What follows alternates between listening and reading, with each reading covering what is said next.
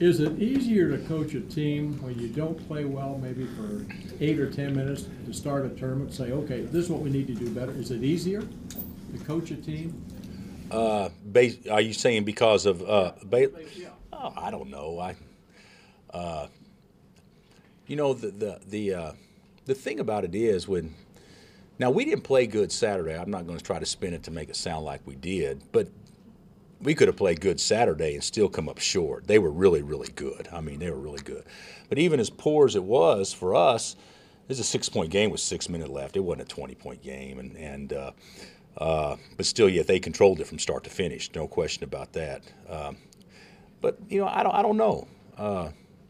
I think you want to always going into a tournament be playing your best ball, but you also want to have your guys' attention, which I think in a lot of respects it's a lot easier to get guys' attention. You know, sometimes after maybe not a great performance. So, and I think we'll have our guys' attention with. You know, that didn't guarantee you playing well, but hey, we did not play well at Baylor because we weren't ready or that we weren't excited. I mean, we just didn't play well, and we came out the first 4 possessions. You get 4 layups, and you make one of them, and then they got on a roll, and then we played catch up the rest of the way. But I'm excited to get back to a neutral court, which you know Kansas City's neutral, and hopefully that'll bode well for us. When you don't know who your next opponent is, do you put off talking about the next opponent until you know, or do you prepare for 2? Or? No. We'll do it different ways. Like today, we're going to practice for us, but we'll also spend a little bit of time practicing maybe for the potential second game. You know, because both Iowa State and Oklahoma did some things to us that hurt us. So we can work on that stuff in practice, and players never know it. Okay, but as a game gets closer to ours, see, I wouldn't do that 2 days before we play West Virginia or Tech, or the day before I play West Virginia Tech. So it's just like we approach it like the NCAA tournament. That's how I've always done it for the tournament. We'll practice for our second game the start of the week, and then we'll focus in and practice the next 2 or 3 days on our opponent. And in this particular situation, we have to practice for both. But the good thing about it is for us, we played Tech in the next to last game of the season. We played West Virginia in the third to last game from the season. So they'll both be familiar with our guys. So I think most coaches probably handle it about the same way. Can you put it in perspective? And trust me, that's not being cocky, thinking that we for sure get to the second game at all. But I don't think any coach practices 4 days for just one opponent, knowing they got to play somebody else the next day if they win. I mean, you got to at least familiarize your guys with it. So, can you put it in perspective what it's meant to win 9 straight Big 12 titles? Well, it's a little bit. I've had several people reach out to me and everything and say it's congratulations, great accomplishment. Just sucks how you did it. One of those deals, and that's not true. It doesn't stink. It's a great feat for our guys. It's a goal that we have every year going into it to win the league. We were never really we were in charge of the league race when we were 7-0, and then after we were 7-3, we were never in charge of the league race. We had to do what we did and then hope we got some help, and we really didn't get a lot of help the last 8 games or so, with the exception of Okie State beating K-State at the very end. So there wasn't, there was a lot of close games that went our way. There were a lot of close games that went the other schools' ways to keep them in the race, and so it was one of those deals that we had to earn, and we did earn it. I mean, when you're 7-3 and you got to run off 7 in a row, and you still got to go to Stillwater and Ames, and those we earned it. We're not going to apologize for sharing it at all, and congratulations to K-State. I hate that they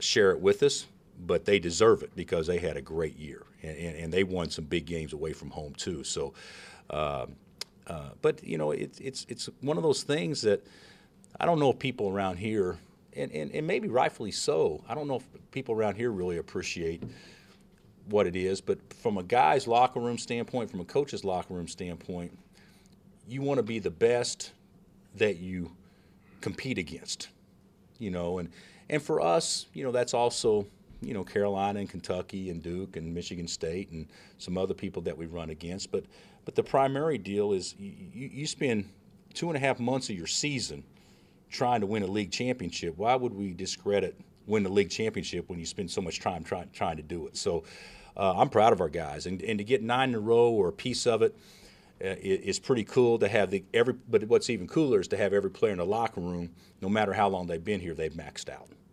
And that's it. So if they've been here 5 years, they got 5 rings. They've been here 3 years, they got 3 rings. It makes no difference. And that's a pretty cool thing, if you think about it, to have everybody in your locker room that's maxed out. And hopefully that will continue for, some titles moving forward. But it is pretty cool, because the Big 12 doesn't get the credit that it deserves nationally from being a top league, because up until this year, we were in the top 3 in the RPI the last 5 years. You guys can go back and figure it out, but in our stretch that we won or shared 9, how many teams have been Sweet 16 or Elite 8 teams still the same year that we'd won it?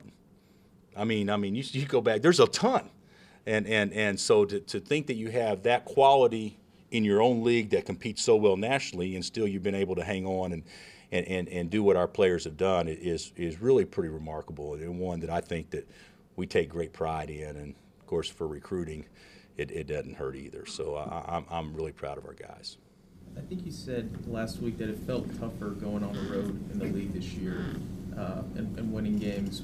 Now that the race is over, was there any reason for that, why it seemed that road games were tougher to come by? Well, they were for us. I mean, we go to Texas Tech and we're up 2 at half, and we go to West Virginia and they got the ball down. We're up 5 with less than a minute left. I mean, there's some games that could have gone the other way that we had to work for without question. We didn't go on the road, and I don't know if we were ever comfortable, in the last 5 minutes of a game where you could just kick back and say, okay, we got this one. Where in the past we've been able to do that some. And I personally think I've never seen the league better with more teams that could win your league tournament than what we have now. You go into the league race in the past, or the tournament in the past, and you could say, you know what? Yeah, this team, they could win a couple of games, or this team could do good, or this could be an upset. But not very often do you go in and say, well, I think that team can positively win 3 games in a row. And there's 6 teams that can win 3 games in a row. And there's also Texas with Kabongo back is totally different. And West Virginia, to me, West Virginia and Texas Tech are playing better. I mean, there's no guarantees. And TCU, even though their record's probably not what they had hoped, look at their 2 wins that they've had. They beat, we're not bad. And Oklahoma's an NCAA tournament team. And so anybody in this league on any night can have anybody. And there's certainly 6 teams that can win 3 games, and nobody would think for a second that was an upset. So that's what, to me, makes it tough to win on the road. When you look at Pierre Jackson was a preseason conference player of the year. He leads the conference in scoring and assists, and he's on the second team. Is that an good indication as any how much talent? Well, first of all, Pierre Jackson is a first-teamer. There's no doubt about that. He's a first-team all-leaguer. We saw him when he was pretty good, and he gets 28 and 10 on 13 shots. He was remarkable against us. But the whole thing is so much of your accolades for postseason is based on a lot. Sometimes it's based on numbers, and sometimes it's based on how well your team does. And I think that if we had a year, all 5 guys that made first team were 1,000% deserving, but if we had a year where we should have had 6 on the first team, this would have been the year. Could you been able to even, the team to celebrate 9 in a row with the things finishing on Saturday? Has there been any kind of... We didn't pop any bubbly on the way back from Waco, trust me. So we haven't done that yet. And yesterday, they need a day off, but we did talk on the bus when we got back, and the thing about it is, I'm proud of our guys. I by no means are we finished or anything, but you have 3 seasons In the non-conference season, we did pretty good. And in the conference season, we lost in everybody's eyes, and although we were outplayed miserably in the game, but we lost one that we shouldn't have lost in most people's eyes. And to win leagues, usually that's what happens. You take care of business, and you don't get you don't lose games that everybody has penciled in to win. That's how you win leagues. And because if you don't do that, then you got to go do something special. And our guys did do some special things, and so I'm proud of our guys. And it's never great losing the last game of a regular season, but if you look at the body of work, as we've all heard in ESPN over the last 2 months, the body of work since January 10th or whatever has been pretty impressive. And so, you eliminate 8 days, and it's been real impressive. So we'll talk about it, but I don't see any reason to be giddy about it or celebrate in a big way, because if I want our guys to still sting. I want our guys to still feel that even though we're happy with our accomplishment, why would we not put a foot on a throat? Why would we take the foot off the gas? And I'm not saying we did that, but we got to get that killer instinct, so that way moving forward, if we experience some success, we certainly don't think that success automatically comes to you. You got to work every day, and I don't think we did anything to make Baylor play poorly. We didn't play well, but when you don't play well, you got to make somebody else play bad, and we allowed them to be comfortable. With everything that Tyshawn went through last year, does it feel a little bit like deja vu with Elijah this year? As far as criticism and on the court play?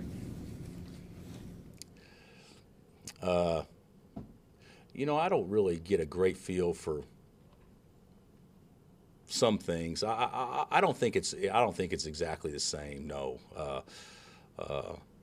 One thing that Elijah can do a better job of, he can put himself in the game more, where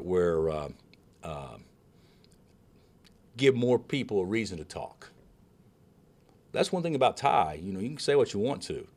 He gave everybody a reason to talk, and sometimes he actually spoke too much. But when you talk about, hey, he was great, or he had too many turnovers, or what, he put himself in the game, and loved being in the game, and loved being the guy that would either going to receive it or get it, get the criticism or receive the praise. And I think Elijah is getting more comfortable with that, but I don't think it's exactly the same, though. So much of Elijah's criticism, from my perspective, has been from, he hasn't made shots. If you don't make shots and you're not a true point, if you make shots, you're not a true point guard. I think that's one thing that people can kind of get past. Tyshawn didn't make shots. Tyshawn was 0 for 21 in the NCAA tournament or whatever, and everybody's talking about how great he was because he put himself in the game. And I think that's what Elijah's got to do the rest of the season, is make sure that he impacts as many possessions as he possibly can. What's it been like having Doc around this year? It's nice to have a guy who knows the league so well. Well, he doesn't know. He knows the Big Ten. He doesn't know the Big 12.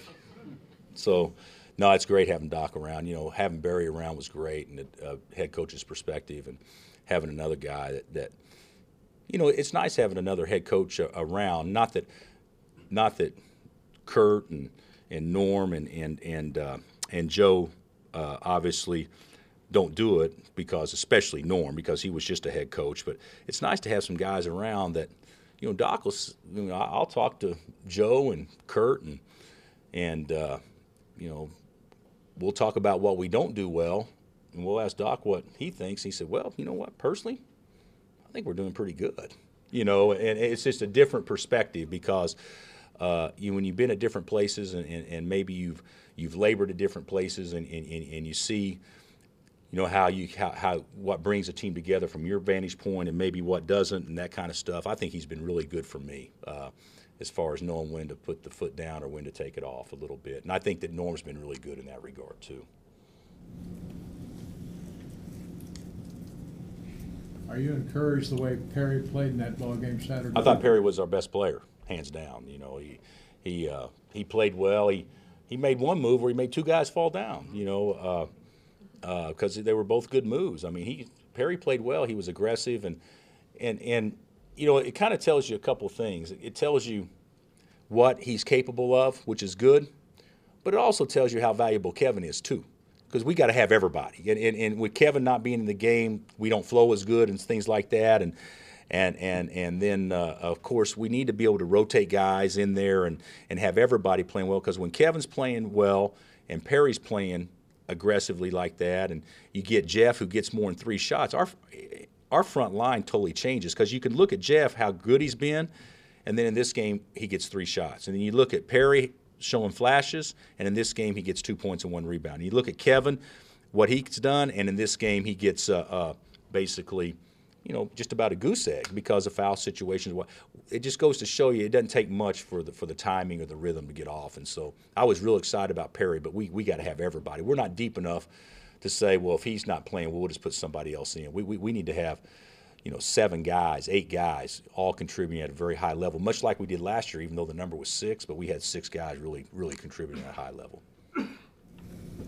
From a seeding standpoint, do you think a 1 seed is attainable if you play well in Kansas City? I don't know. I would have said after the game, no. But, Joe Lenardi has us down still as a 1 based on today. But this is what I told our guys. And I personally think the 1 seed's overrated, But I told our guys, do we deserve to be a 1 seed if we don't have the best? We don't go to Kansas City and win the tournament? The answer is no. So, let's focus on what's first. But I'm not hung up on a 1 seed. We go to Kansas City and play great, and not be a 1 seed. I'm fine with that. We go to. I'm fine with whatever. But the whole deal, getting hung up on a 1 seed, to me does not work. Last year we were a 2 and proud of it and happy for it and all that stuff, and it worked out fine. And we've had years where we were 1 and lost in the second round. So it's all about matchups. And so I'd like to be as high a seed as possible, because that would obviously probably guarantee us, getting a chance to, play close to home. But I'm not really not looking at it like that. I just want to go play well this weekend, and we'll worry about next week when it gets here. Worry about Sunday when it gets here. Oklahoma State finished 3rd as the 3rd seed here. When you look at what they have out on the floor, would it shock you if they won a national title this year? This year? Yeah. I don't know if shock would be the right word, but they're a team that can advance far. Without question, they can advance far. I think K-State can advance far. And there's other teams. We've got 6 teams in our league that on any given night could beat anybody in the country. Now, being able to string 6 together in a row, that's not easy to do. So, but I do think that they athletically and things like that, they can match up with just about anybody.